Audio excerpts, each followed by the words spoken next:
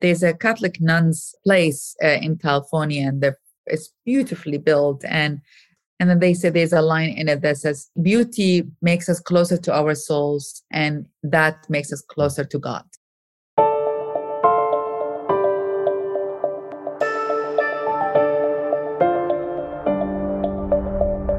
A very warm welcome to the Bridging Podcast. It's your host, Özlem from Amsterdam.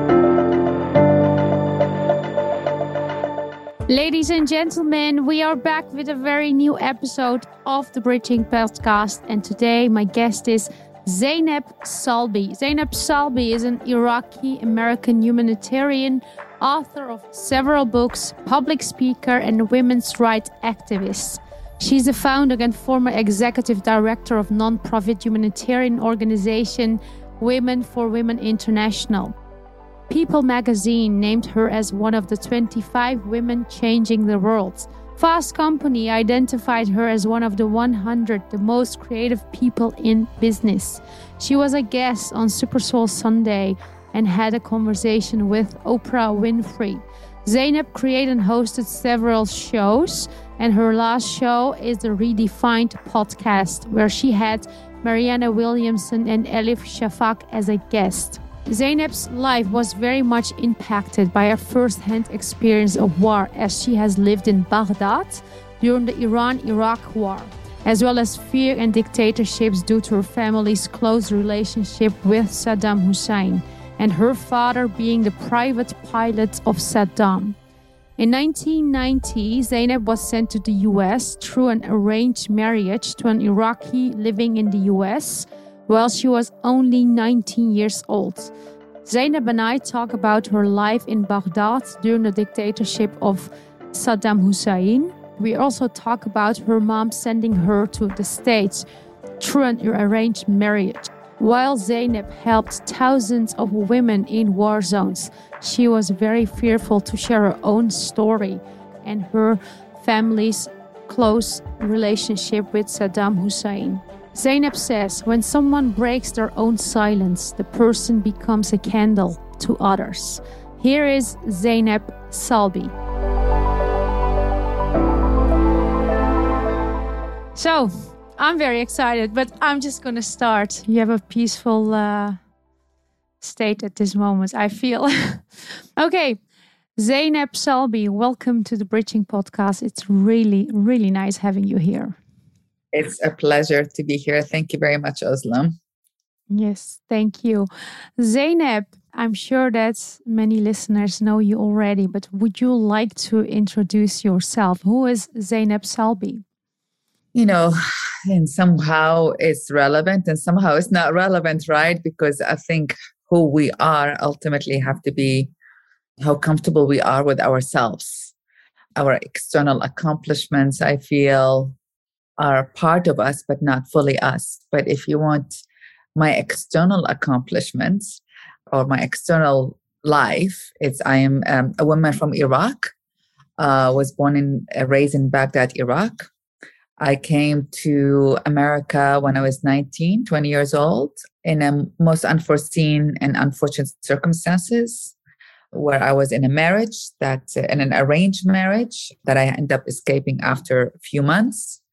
I then founded Women for Women International, an organization that supports women survivors of wars all over. And I then moved to the journalism world, where I launched prominent different shows in the Arab world as well as in America about seeing and understanding the world from a woman's perspective. And now I am the host of Redefined podcast and a chief awareness officer at Find Center, a new platform for spiritual health and personal growth and development. And I'm an author of many, many books, always from seeing the world from a woman's perspective. My latest book is Freedom is an Inside Job. Freedom is an inside job. Wow. Thank you for this nice introduction. Thank you, Zainab. You know, you said that you were born and raised in Iraq, in Baghdad. And on the age of 19, you went to the States. before I go to the States part, when you moved to the States, can you tell us a little bit about how was it for you to live in a dictatorship? Because, it was at the time that Saddam Hussein was also alive. And actually, your father was the private pilot of Saddam Hussein. Yeah, I mean, I grew up knowing Saddam. I called him uncle as I was growing up. He was my father worked for him, indeed. And also we were his social friends, which is not something that you choose in that case. It's something that he chose, and the option was very limited for us. There are three things that impacted my life growing up in Iraq. One is war. I grew up in war, and I understood at a very young age that the world discussed war from a man's perspective, fighting, bullets, guns, all of that. But the world does not discuss war from a woman's perspective, which is keeping life going in the midst of war. And I was just a child when that happened. And it's like, oh, they only see the front line. They don't see the back line. So that impacted me. The second one is knowing Saddam Hussein. That was fear. And we were afraid of everything. Not only my family, everyone was afraid of everything in Iraq.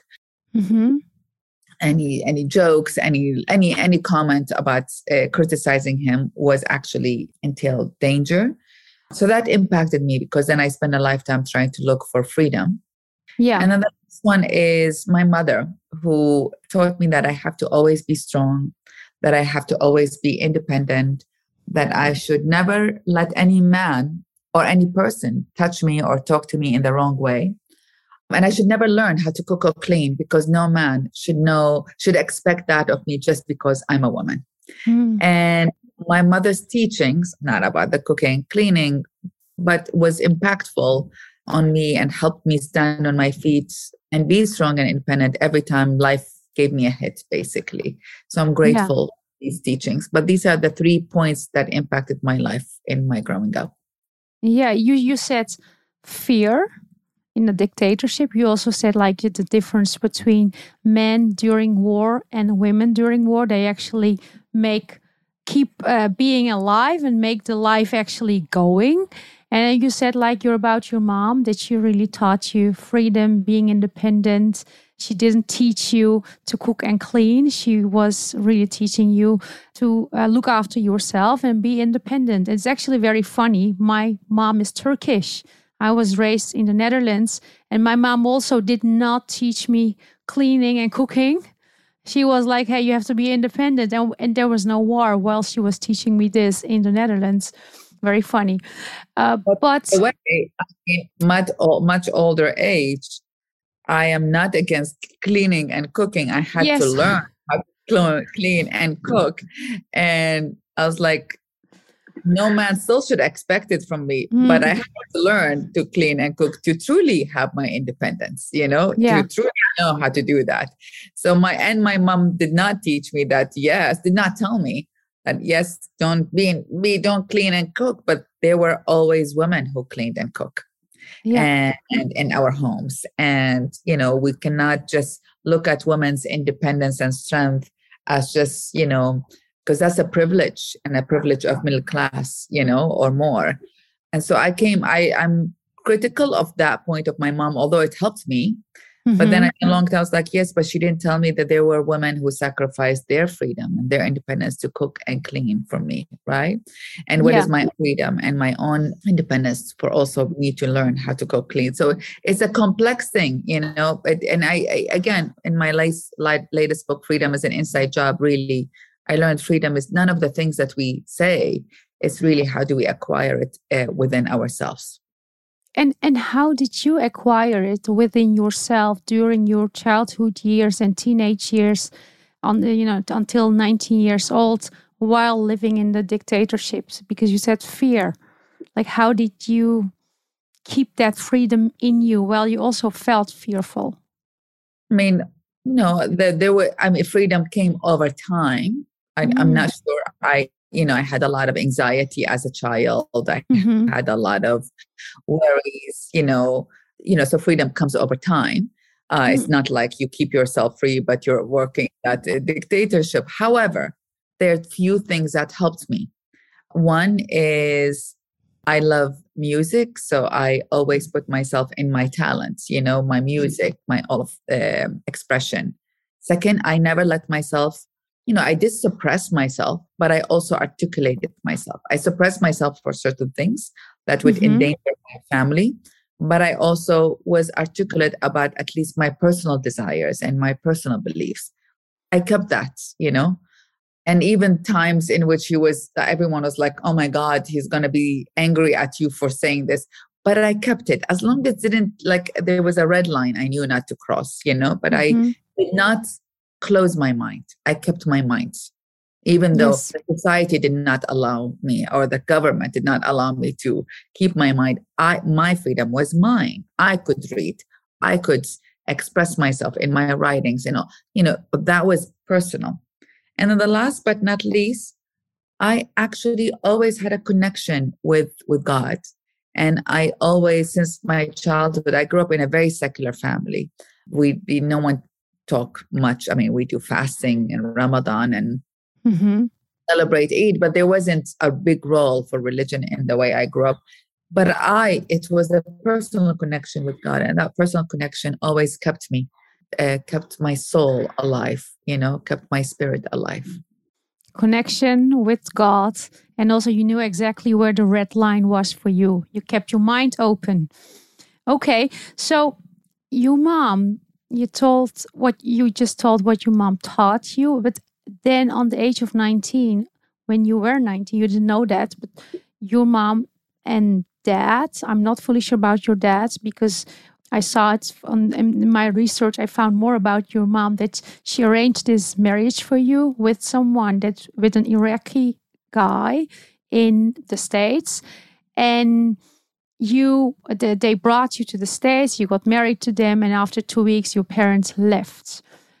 And that was actually, at that moment for you, a big betrayal. It felt a big betrayal for you, from especially your mom, while she was teaching you freedom, independency, and you're really standing for yourself in your power. And this is happening. Can you tell us a little bit through that story? What happened there?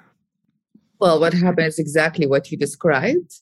So there isn't much to add to what you described. However, it took me a very, very long time. I mean, when I found myself stranded in America, when the marriage ended up being abusive, physically and sexually abusive, and verbally abusive. He didn't hit me or anything like that, but he raped me. And a lot of people say, oh, there is no rape in marriage. I believe there is rape in marriage. It doesn't matter if you're married or not. If you are forced by a man to force himself on you, it doesn't matter if you're his wife or not. That's a personal integrity. And so when I left, there was $400 in my pocket, and I vowed that I will do something out of my life. I will build my life, and one day I will go home and try to help women in back home. But right now, I'll build something out of my life. And I did it from zero, basically. I soon,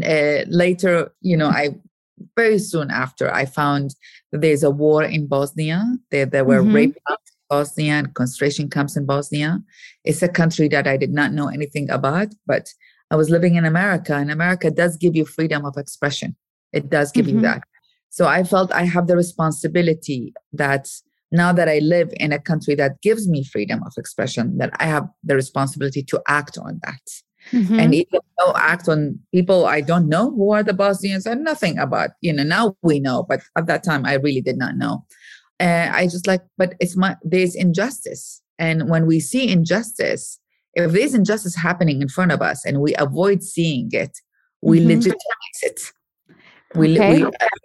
And we allow for the corruption of our own values. In other words, we each want to say that we are good people, but we get corrupted. We allow our own corruption if we don't act on our good values. What's the point of saying I'm a good person, but I really don't act on my values? So I felt I have the obligation to do something about injustice, even though I have no personal connection to them. And from that started, Women for Women. It was a mom and pop. I had already fell in love and married someone else. This is 2 years after I created this organization. Everyone laughed at me. My friends, they're like, go get a job, buy a house. Why are you wasting your time? Yeah. And you were just 23 years old. I was just 23 years old. And, Lord and behold, and, it became a major organization helping 500,000 women in different wars, connecting 500,000 women in different countries to them, raising $146 million. And I mentioned that because it's in the process of working with the women survivors of wars. Mm-hmm. Started in Bosnia, but then I went to Afghanistan and Congo and Iraq and Sudan, Southern Sudan, and different countries, and Kosovo and all of that. And what I came to learn that here I am asking them to break their silence. I was conveying the message my mom told me, never let anybody touch you or talk to you the wrong way. Always speak your truth, break your silence. Mm-hmm. But I was not willing to do that, right? I was afraid to do that for myself, to tell everyone I knew Saddam Hussein. I was in an arranged marriage. I was in an abusive marriage. And so, it took me a very long time to see the connection between myself, the educated women, and the women that I'm helping, very poor women who have lost everything. And the connection is the same. We all have our stories.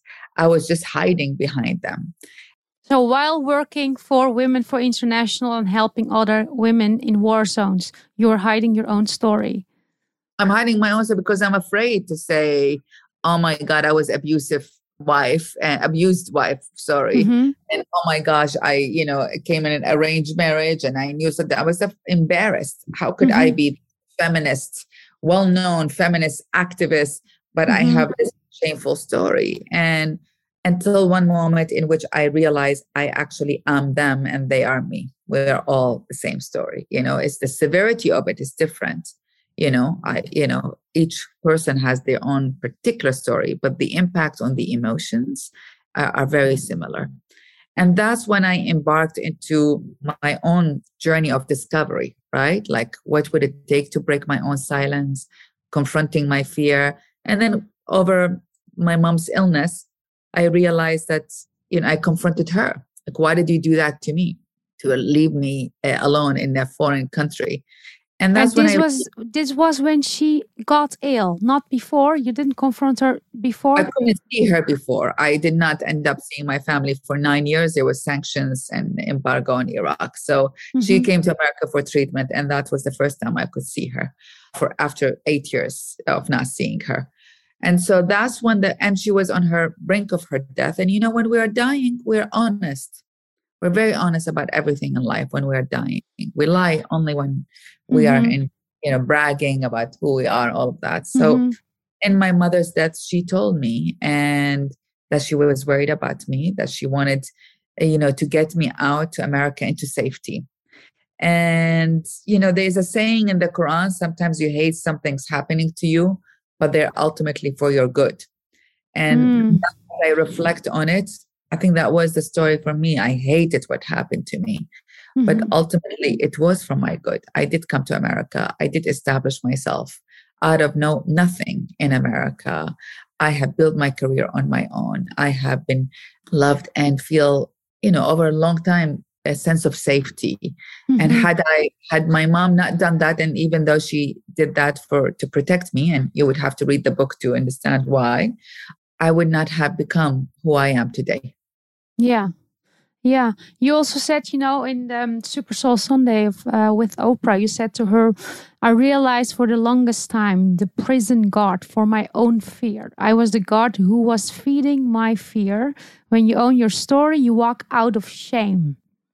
And did you walk out of shame after you owned the story? Most definitely.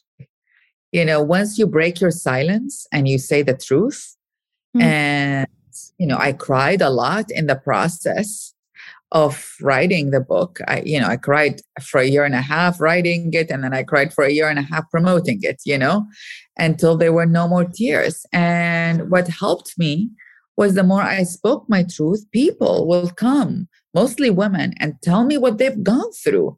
And not only abuse, I mean, there are so many stories. These are, I don't know these women. And all what I was doing is telling my truth, mine, and I realized that they were coming and I was just like telling me their truth. And I realized I'm not alone. We're ashamed and afraid because we think we're alone, because we think someone else is perfect. We think everyone else is perfect except us. That's not true.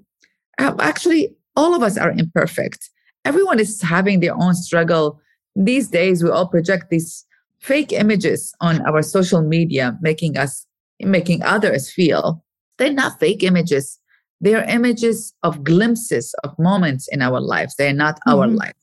There's a good second, that we put and we take a picture, and rather than this is my entire life, right? And so, the truth is we're all suffering, and we're all also, those of us who want to do the work, we're also all awakening together, And so, right now it's left me because it's like, I'm not unique. If anything, it's like so many women have the same story, not with the circumstances I have, not in the country I have, not in the dictator I have, but that breaking away from the shame, that's freedom.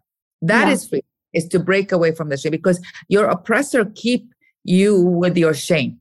Husbands who their wives, or cultures like yours or mine, they tell women to keep the story. Don't tell your father did this, or your brother did this, or your husband. Shame on the family. Actually, so we keep it scared. What would people say? Well, what I realized, when you do the reverse and you just speak, you free yourself from the restrictions of society and the fear. Oh my God, you're free. Because it's like, I just said it. You're the abuser, not me. And I'm breaking silence. Beautiful. Really, really very powerful also. Yeah, very, very powerful. Hello, everyone. It's Özlem.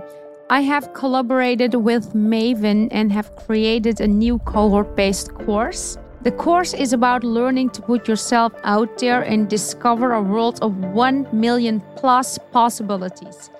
In this cohort-based course, I will teach you how I got Seth Godin on my show on the Bridging Podcast, how I went from homeless to living in a monument, and how every no brought me close to a yes. So in 2 weeks, you will get clarity, confidence, tools, and techniques that helped me and now will help you to put yourself out there and help you to draw 1 million plus possibilities to you. The course is for people that want to overcome imposter syndrome and want to be confident about their skills and themselves. It's also for people that want to start asking for what they want, and for people that want to think freely while they learn how to dance with embarrassment. It's for people that are ready to put themselves out there for greater opportunities. It is for people that are ready to serve more people with their skills and want to overcome fearing disapproval. And if you want to connect to people with authenticity, vulnerability, and lead with courage and confidence, this course might be for you.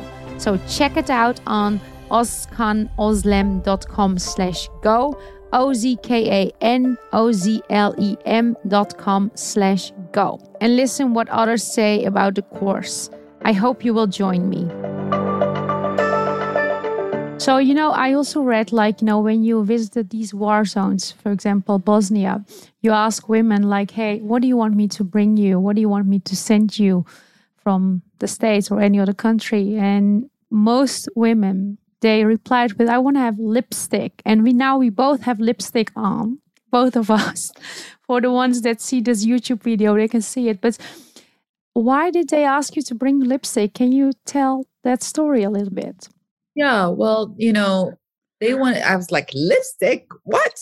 You want me to bring you, I don't know, vitamins, tampons, things like that. And lipstick, they said, one of them said, is because it's the simplest act that I can put on my lip and I feel beautiful. And so when I walk out of the house and the sniper is maybe targeting to kill me, I want him to know he is killing a beautiful woman. And that story really changed my understanding and my relationship with beauty and the myth of beauty. Because I grew up in a society where beauty is dangerous. If you're beautiful, maybe someone will rape you. So in my case, I resisted beauty. In my case, obviously, most women like beauty, right? And if anything, I feel like I worry about a lot of the exaggeration in attaining beauty, like, with a lot of people doing all kinds of things to their bodies and their faces and to attain beauty. But I came to realize that, and for me, I denied beauty, right? But beauty is a very important thing of life. And it's not only aesthetically beautiful, it's also an act of resistance. It's like this woman who wanted a lipstick. The artists are very important. Artists create beauty, whether it is paintings or whether it is, a music or any kind of art or poetry or authors. They create beauty, and beauty is a form of resistance. It's a form of expression, but also it's a form of resilience, it's a form of perseverance, it's a form of strength. And it really changed my perspective. I mean, before I was like, I don't want to wear nice clothes. I don't want to put lipstick on. No, I put lipstick on. And I do appreciate beauty. Actually, it's very important for me. Aesthetically, it's very important because it's important for my soul. There's a Catholic nun's place in California, and it's beautifully built. And then they say there's a line in it that says, beauty brings our souls, beauty makes us closer to our souls, and that makes us closer to God. That's a nice one. Really, really nice. And so I learned, to appreciate how people resist in different ways. Not everyone resists with a gun. Most people resist in different ways, and in small ways and in big ways, and even in ways that include a lipstick. So I also read that you have thought for a long time that you did not confirm, let's say that you were beautiful, that you had difficulties with that. When was that turning point that you felt and owned, acknowledged, I am beautiful as Zeynep Salbi or Zeynep? Well, I met a woman from Tibet, and she, without knowing me much, she gave me an exercise to meditate on my face and on the mirror, in the bathroom mirror. I was like, okay, I'll meditate. I'm very much into spiritual discoveries. So I was like, yeah, sure, I'll meditate. To look at my face was too many features. And even though we look at our faces every day in the mirror as we brush our teeth and wash our faces, we really don't pay attention, to the details. So I took only one eye to meditate on so I can focus on my meditation. And that was also too many details. So then I took one pupil, and I said, I'm going to meditate on that. And after 10 minutes each day, I would meditate in the bathroom mirror on my pupil. One day it happened. I was like, oh my God, I'm beautiful. And what I am beautiful meant was not me, because I wasn't looking at my features. I wasn't looking at my eyes. I was looking at my pupil. I wasn't looking at my nose or anything. What I am beautiful meant is that I saw my soul, and my soul was beautiful. And it's just a very, like, you see, they say the eyes are the window to our souls. And so it was like, oh, it's beautiful. And you really do see yourself in your pupil. And ever since, even though it was a very symbolic experience, my own self-perception of my beauty has changed. It's the physical change, now sometimes I lose weight, sometimes I gain weight, and I always look at like, it's beautiful. And, I like hiking, I live in nature, and I, always hike. And one of the things I learned in hiking in the seasons that change, that every season is beautiful. Every season is beautiful. Spring, summer, fall, winter. And, often maybe, and I think it's the same with human life and human physical life, that every aspect of it is beautiful. Who said spring is the most beautiful aspect? I think fall is gorgeous, truly gorgeous, Yeah. Where I live at least, right? And so it's like, so how about if we let beauty evolve and appreciate all the beauty inward. Because when you see it inward, I'm 52 years old. And now I think I'm more beautiful than when I was in my 20s, but only because I could see my soul and my spirit. Yeah. See what I mean? And then I'm planning to keep it as is. I'm not going to change it. I'm just going to, let life be and not be worried. Do I have this wrinkle? And it's because it's like the seasons, they're all gorgeous. And it's the soul that is important.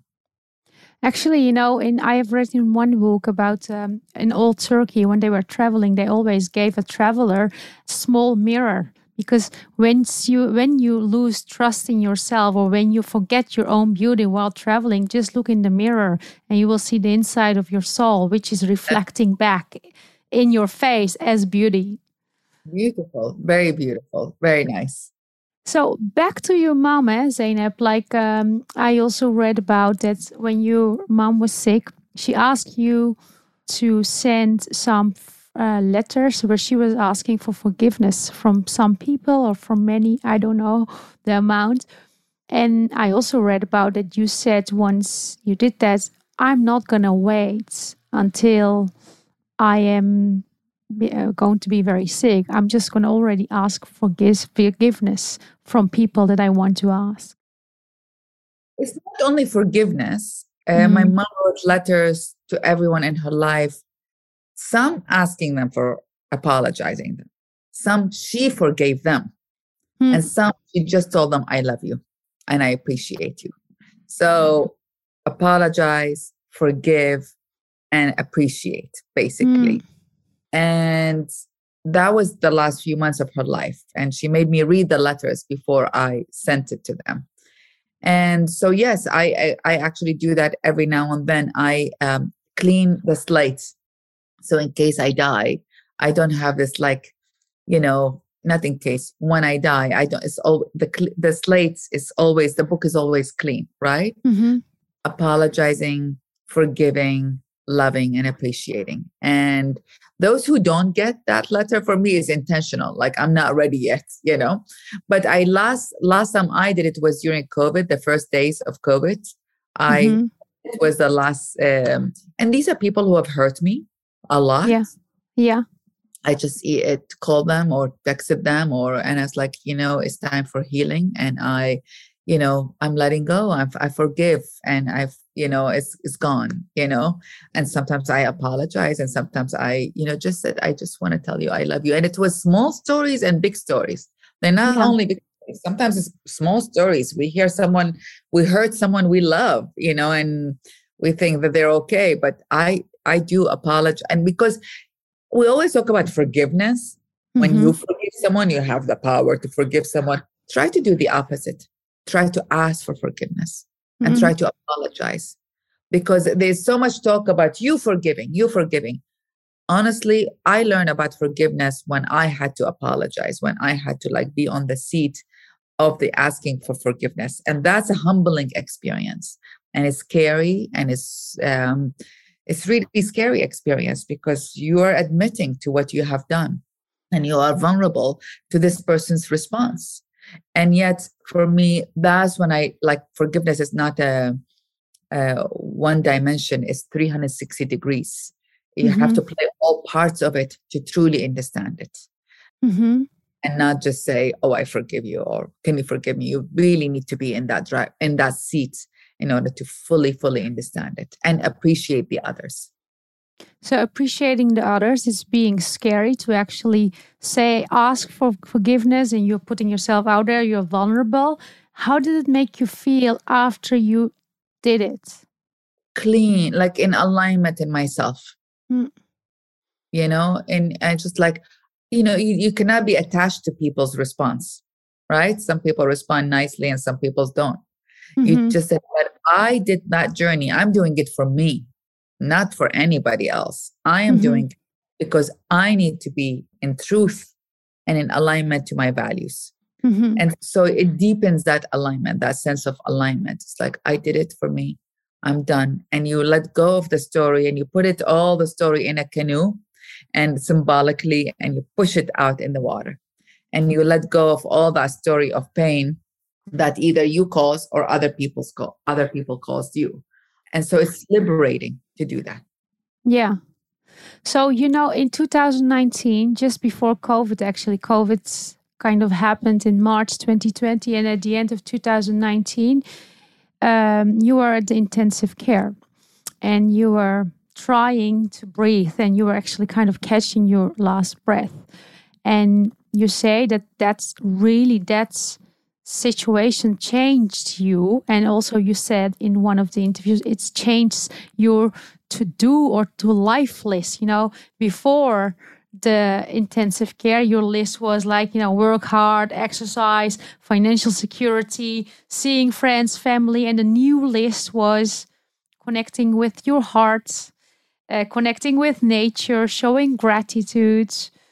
What happened exactly? Because I could not find somewhere. Like, I just read about you were trying to breathe for the last time.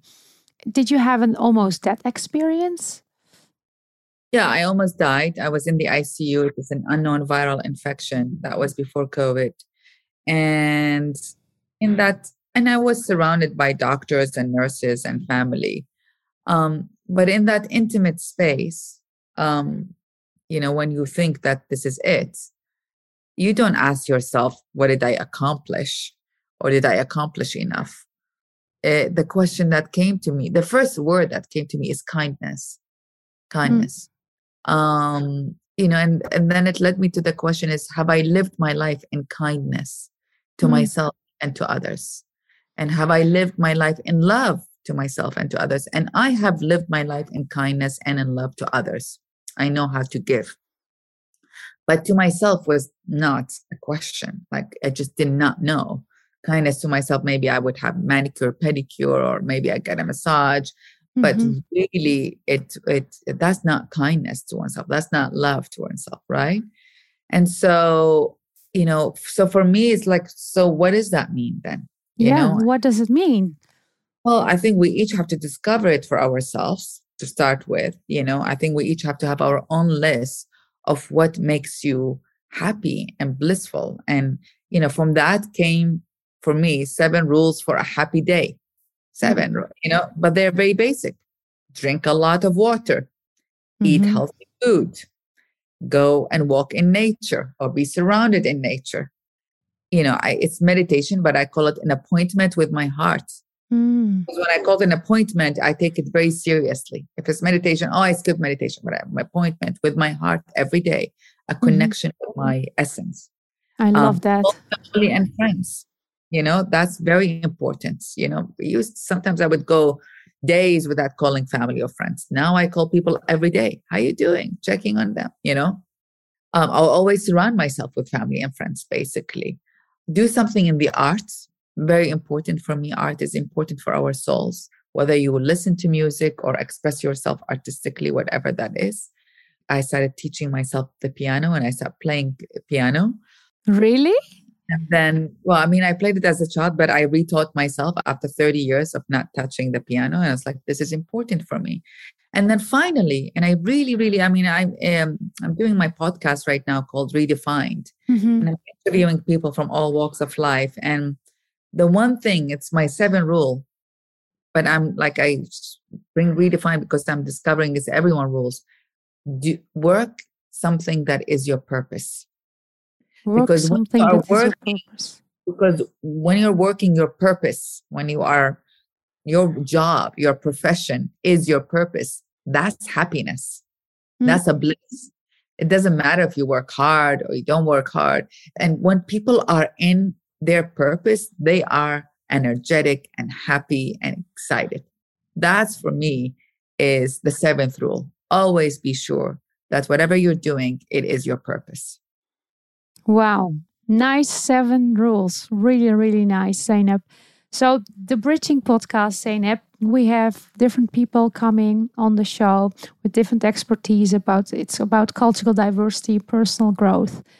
And I always ask every guest this question. It is about taking the listener on a bridge, sometimes to a familiar place and sometimes to a very new place. And in your story, I saw some familiarity with my story, although I never lived in Iraq. I lived in the Netherlands.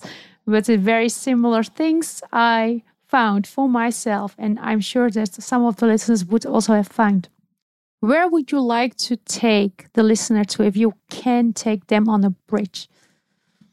I can only tell you what came to me immediately, which is a rope bridge, which I'm scared of, like a bridge made of ropes in a high place, which I'm very scared of, And the reason it's a story that I wrote in my book, in my last book, Freedom is an Inside Job, which is about a girl.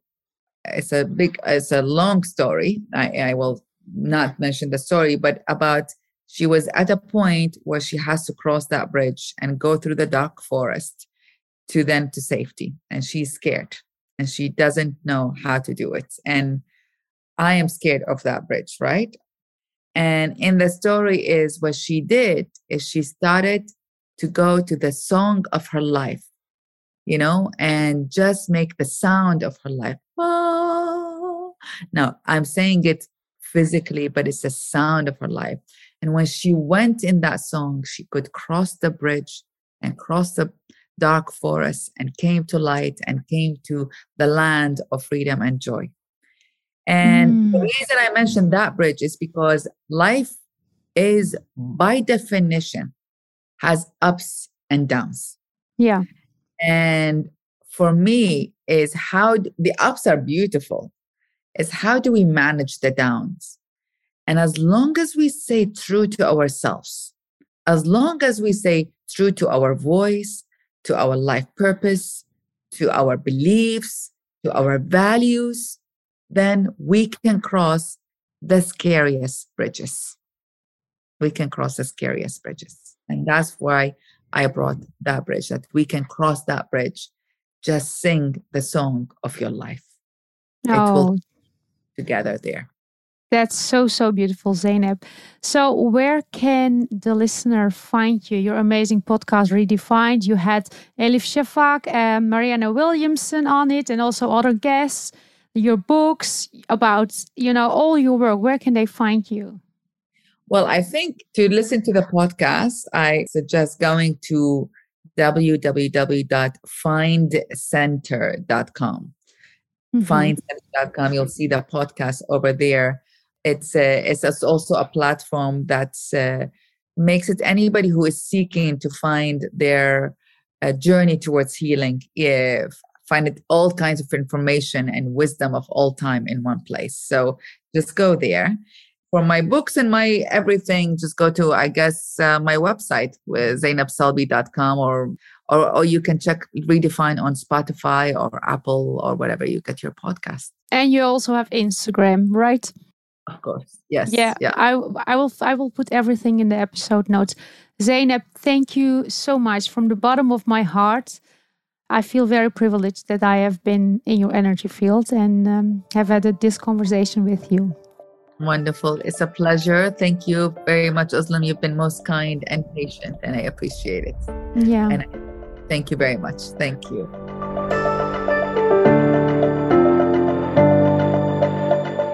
Thank you so much for listening. If you have loved this episode, please leave a review. You can find more about my mindset coaching, book The Student, and daily blog at ozkanozlem.com or my Instagram, ozkanozlem, OZKANOZLEM.